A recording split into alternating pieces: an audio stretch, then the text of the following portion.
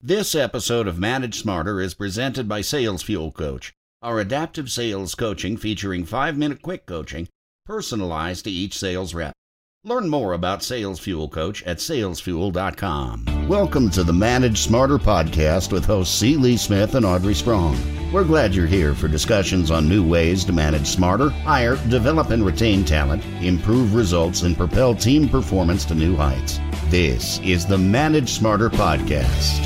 Hello, everyone, and thanks for listening to Manage Smarter. I'm Audrey Strong. I'm Director of Communications at Sales Fuel. And I'm C. Lee Smith, the President and CEO of Sales Fuel. And today's guest just had a run of, is this right, Mark? 5 speeches in 5 days in 5 cities. That is correct. That's insane. And so I want to thank you. We are extremely lucky to have a small portion of this guest time. It's Mark Eaton. He's a successful award-winning motivational speaker, entrepreneur, NBA All-Star for the Utah Jazz for 12 seasons, a restaurateur, and author of the best-selling book, The 4 Commitments of a Winning Team. And he's also a CSP, that's a certified speaking professional. And you have been traveling like a maniac, giving speeches all over the place, right, Mark?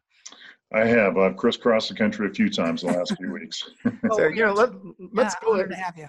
Let's go ahead and dissect that the title of the book, and start with the word team. I think anybody just thinks that you can throw like a collection of any people or things together or whatever, and all of a sudden, presto, you have a team just because you have a collection of people or things. What is your definition of team?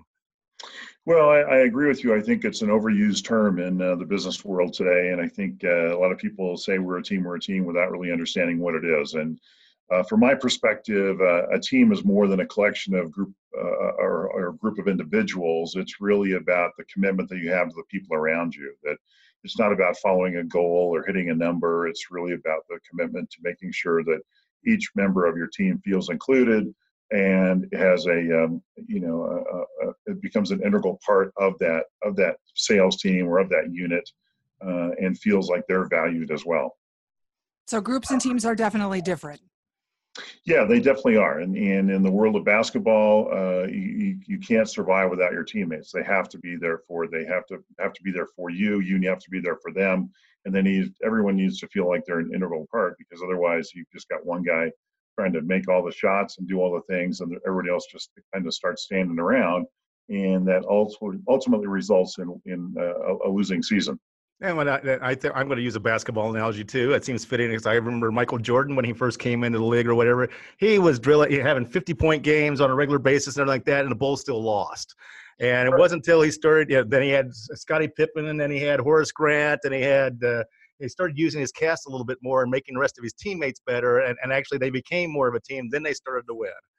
Right, and that was the beauty of Phil Jackson being able to sit down with Michael Jordan and then later on Kobe Bryant and explaining to them, like, we don't need you to score 50 points.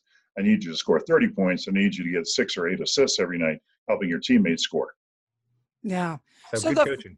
The 4 commitments, I'm going to have you rattle them off, but they seem like very simple concepts that everybody should be able to execute every day. But that is not the case. You're laughing already. I can see, guys, he's laughing. We only do audio, but Mark's smiling. So what are they, and why are they so hard on a day-to-day? Well, I think they're simple principles, and sometimes people just forget how fundamental they are. The 4 commitments are knowing your job, doing that one thing you're excellent at, doing what you've been asked to do, which really is about execution, making other people look good, and protecting your teammates. And they're very simple, but it starts with you, with understanding what your strengths are, what you bring to the party. It's not about working on your weaknesses. It's about leveraging your strengths and doing more of them. And the execution is about doing what you've been asked to do. It's like, do you really know what other people want from you, your boss, your customers? Are you willing to ask and then really commit to doing precisely what they've asked you to do, and then making the people around you look good, focusing on the well-being of those that are close to you, that help you do your job, and your customers, making them look good, because ultimately that's what everybody wants, is to be taken to that next level. Mm-hmm. And then finally, just protecting each other, really being there for them, honestly caring about people as opposed to just looking at them as a number or a sale. Right. Is there any one of the four that is more commonly overlooked and not executed, or are we all equal offenders on all of the Oh, four? I think there's a lot to go around, but one thing I find is a lot of people don't know what their job is and they're afraid to ask. Mm. They come to work and they just start doing things and hoping that the boss notices them without really ever taking the time to step back and say, number one, what am I good at? And secondly, is this something my boss appreciates, or should I maybe take a little time to sit down and find out what they really want and try to marry that up with what my strengths are. And I think also, especially in sales, that sometimes you get that into that internal competition where I've got to knock out my teammate in order for me to get ahead. So silly. And I think that's just just it doesn't work well in the world of sales. I think that you're there because you guys have a great product. You've got people that have supported you. You've got back end people that make the sales cycle work, and all those people are as or more important as you are out selling. It's for the team to actually achieve its identity and play to its identity. Each individual player has to play to their own identity. And in sales, I believe that's like, you're a closer, or we brought you here because you're great at discovery. We brought you here because you're a great negotiator, or you're great at overcoming objections, or doing all the prep work and doing all the research beforehand, or picking the right people to go after. Do that, play to your identity. And then if we all do that, then hopefully we've assembled the team the right way that the team can have success. Does that sound like a good application to sales? It is, because I look at it as it's really honoring your role. So that's the reason you were brought in. That's what you're really good at. Let's focus on that and allow the other people to focus on their strengths. And if you do that, then you've got a winning team. And it's so easy to jump into someone else's business or start trying to tell other people what to do, how they should be doing their job, when the real key is, how can you do your job better? I like that story you told in San Francisco about you got clarity on your job when you were in the NBA about you're supposed to protect the basket and that's it. Can you tell that story again? I love that story. Yeah. Sure. When I was at UCLA as a college player, I wasn't playing very much. I was sitting on the end of the bench and things weren't going very well. And during the summer between my junior and senior year, I was working out at the men's gym at UCLA, and a lot of great players would show up there every afternoon. There were some great pickup games there, practice games. And one day I'm running up and down the court and I'm trying to chase this little guard named Rod Foster, whose nickname is Rocket. Fastest human being I've ever seen from one end of the court to the other. And I just can't catch the guy. And he's getting to the basket by the time I'm getting about going across half court. And I'm pretty frustrated. I'm standing on the sidelines for a minute and thinking to myself, I don't know if I can play at this level, because these guys are so much faster and quicker than I am. I'm 7'4", weigh 300 pounds, right? And I'm trying to catch these little guys that are weighing, they're 6 feet tall, weighing 180. And on the sidelines while I'm taking a break, I feel this big, large hand on my shoulder one day, and I turn around and it's Wilt Chamberlain. And he used to come down and work out with the guys. This is after he retired from the NBA. But every afternoon he would still show up at the men's gym. And he pulled me aside and he looked me in the eye and he said, first of all, you're never going to catch that guy. And secondly, it's not your job. And he said, why don't you come with me and let me show you what your job is? And he took me out in front of the basket. And he said, you see this basket behind you? He said, your job is to stand here and stop players from getting to the basket. Your job is to make them miss their shot, and then collect the rebound, and then throw it up to the guard, let them go down the other end and score it. And your job is to kind of cruise up to half court and see what's going on. And it was a real light bulb moment for me, because I finally understood what I could be good at on the basketball court. I was out there trying to do all these things, and he showed me the one thing I could focus on and be great at. And I took that little 5-minute conversation and turned it into a 12-year NBA career, because I just focused on one aspect of the game of basketball and got better and better and better at it. So some of the things so we've applied your lessons into sales. You're in the restaurant business as well. So when it comes to putting together a great team in the restaurant business, what does that look like? Well, it's not any different. You have to have a great chef who's also a great kitchen manager. You have to have great servers. You've got to have a great product, great food, day in and day out. You're only as good as your last meal. I've been in the business for 23 years, and consistency is what it's all about. And so each player on the team has to perform their role on a nightly basis. And it doesn't, you can have a great Saturday night. Well, you better have be just as consistent on Sunday night when the chef might not be there, and you've got other players that need to step in and play bigger roles. So we talk about that a lot, about really focusing on what makes us great and being able to recreate that on a daily basis, because it's all about the consistency. So it's vitally important in that business as well. What if you get a player on your team, though, who is brilliant at times, absolutely head and shoulders above everybody else or wherever, and then the next day or whatever is in the toilet? And they're always on that roller coaster ride. You know, their highs are too high, their lows are too low, and they don't have that consistency. How do you deal with that? How do you coach Well, that? again, that goes back to the coach, the owner, the manager, to sit down with those folks and help them understand what they need from them. It's like in the NBA. If you got a guy that scores 30 points one night and then for the next 5 or 6 games goes to sleep, that's not going to help the team win. So it's really looking at how to raise their game on a consistent level and coach them to help them understand that. You know, it's like remember that book called Raving Fans? It was written by it's a guy from that wrote the 1 Minute Manager. Ken Blanchard. Ken Blanchard, thank you. He had a brain lock there. Talks about the process of going from hiring employees to judging them without the coaching step in between. So when I hear stories like that, it tells me that someone has not done a good job explaining to that person what their role is, what their job is, and how vitally important their consistency is to the viability of the entire team, the entire organization. Now, you're saying in terms of execution on the 4 commitments that you should commit yourself and choose 1 per week or 1 per month to focus on. Tell me kind of what that looks like for our audience. In terms of the 4 commitments, or just about number 2? Yeah. Well, yeah. So now I'm saying, okay, I'm all in, Mark. I get it. I know what the 4 are. How am I going to execute on this 1 per month or 1 per week with myself and or my team?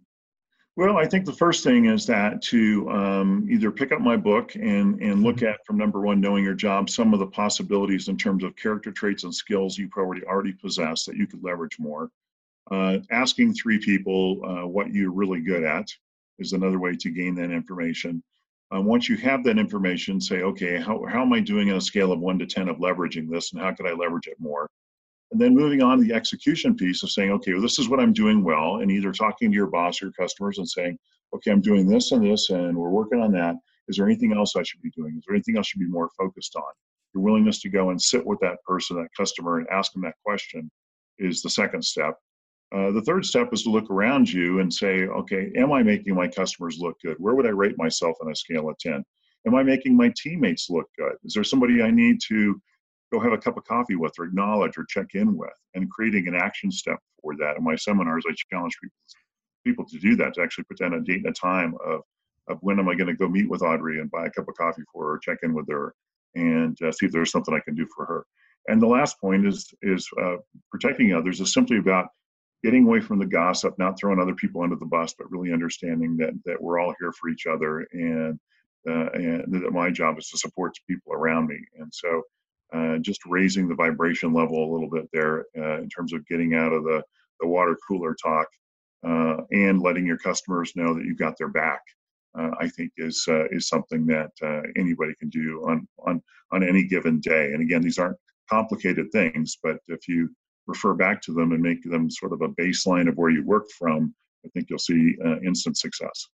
What character traits do you believe that any great manager or coach possess? I'm looking at character traits in one of the chapters of your book there. You just mentioned them. Which ones are absolutely essential and absolutely necessary whenever you go and hire a manager to run a department of your company? Well, I think the first one is integrity. I think that's got to be there above all else, and that's got to be a high number.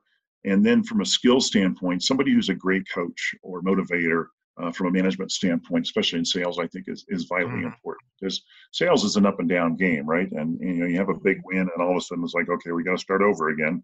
That was last week.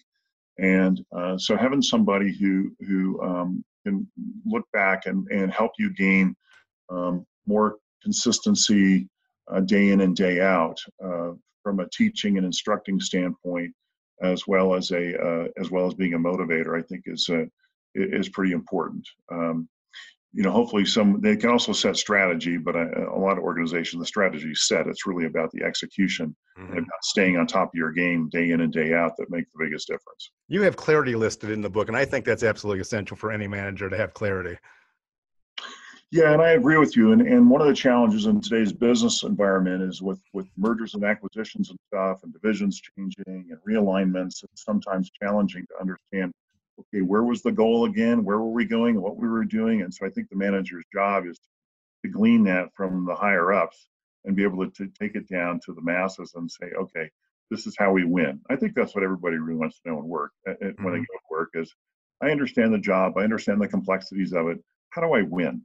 What's the bottom line? And I think that's where you're going to see the greatest results as you gain, as the more and more you gain clarity in terms of what the true objective is and how it directly relates to each individual employee. That's the juice. Digging down into it. Let me play devil's advocate for a minute. Say you work for an organization, you're listening to the show, and it's like, I know what my job is, but now they want me to do professional development and learn something new that's not in my wheelhouse. So knowing my job is mutating, it's changing. How should somebody apply the commitments to that situation? I think that you have to go back again and say, what is it that I'm really, really good at? Because again, it's trying to learn something different that's outside of your wheelhouse is going to be a challenge. Is that really going to benefit the bottom line of the company and your bottom line? And so being able to go in there from a place of strength and say, look, this is what I'm really, really good at. This is what I bring to the party. This is what I'm successful at. Is there a way I can do more of that, and still look at this professional development or whatever it is they want you to do? But at the same time, it's like, okay, this is how we make money. This is how we sell. How can we do more of that? And having an honest conversation with them, because sometimes stuff just comes down the pipe and people start implementing it without any real thought to how it impacts people individually. And so I think it's up to the employee at that point in time to step back and say, whoa, let's just wait a minute. And can we talk about this rather than just, blindly saying, okay, geez, I guess I got to do this now. Because it's easy for managers, especially as they cut labor costs, to say, well, here's 3 more jobs for you. And I think it's the onus is on the salesperson or the staff person to step up and say, wait a minute, let's chat about this. So Mark, who was the best coach you ever had and what made him or her special? In my book, I talk about my coach, Tom, that taught me how to play basketball when I was an auto mechanic and gave me an opportunity to try it again at age 21 after I did not have any success with it in high school. And the reason I tried it again was because of his commitment to me. He said, look, if you want to try this, I'll be here for you every morning, every evening. I don't want anything from you. I'm just willing to teach you what I know about the game of basketball and show you some things you probably don't know. And being 7'4", everybody assumes you should be a basketball player. Right? They assume Audrey should be a basketball player. I know. I'm only 6'1", so I'm a right. Pee-wee. Yeah. Right. When my wife, or excuse me, when my coach was sharing that with me, and when I was an auto mechanic, people would come in the shop all the time and say, you should play basketball. You should play basketball. You should play basketball. And it was like, okay, as you well know, like, all right, enough. But this guy came from a different approach. He said, look, I know some things about the game you don't know, and I'm willing to share them with you and will be there with you every step of the way. And I think that was the most important factor to me, was that he was committing himself to me as a person as well as a potential ball player, and didn't want anything from me. And I think that was made the biggest difference and has had the biggest impact on my life. So the follow-up question has to be, so think about the worst coach you ever had, and don't name him or her, obviously, but it's like, what lesson did you learn from that person? That not everybody understands what you can do. I had coaches in college that I did not play for, that I sat on the end of the bench, and they just didn't get it. And years, and I was very upset and mad about that at the time. And years later, I came to comprehend a little bit better that they just didn't understand what I brought to the party. And so that was my fault for not being better prepared or being willing to have a different conversation with them. And ultimately, it wasn't the long-term goal. As my junior college coach would tell me, you're not going to play in the games now. You got to make the practices your games. And it's not the coach, it's not the team, it's you. You need to get better. And so I took that to heart as well, and doubled down on my time in the gym to try and be ready when an opportunity did come along later on, which it did. I've been looking at your speaking schedule. Your dance card is very full, but we want to, for 2019, how's it looking, and how can people contact you to book you for a speech or, get on your roster? My website is 7foot4.com, and that's the easiest way to find me. We're on Twitter, Instagram, any of the other social media platforms. I'm on all of those. And 2019 has already got a pretty good slate of speeches. Great. So things are going well. We're selling lots of books. So, everything's good. If you need a ringer for your if you need a ringer for your basketball team, then too, also reach out to Mark. So yeah, and everybody, all major booksellers have the book. I saw that on your website also. Amazon, Barnes & Noble, all of them. Yes. It's everywhere. Yep. So, Wow, Mark. Well, thank you so much. It was such an honor and pleasure to meet you in San Francisco earlier this year, and I'm really glad that you gave us some of your time. What a treat. Thank you. Thank you so much. I really enjoyed it. Thanks for listening. If you enjoyed the show, please rate and recommend on iTunes, Overcast, or wherever you get your podcasts. You can also get more great information at salesfuel.com.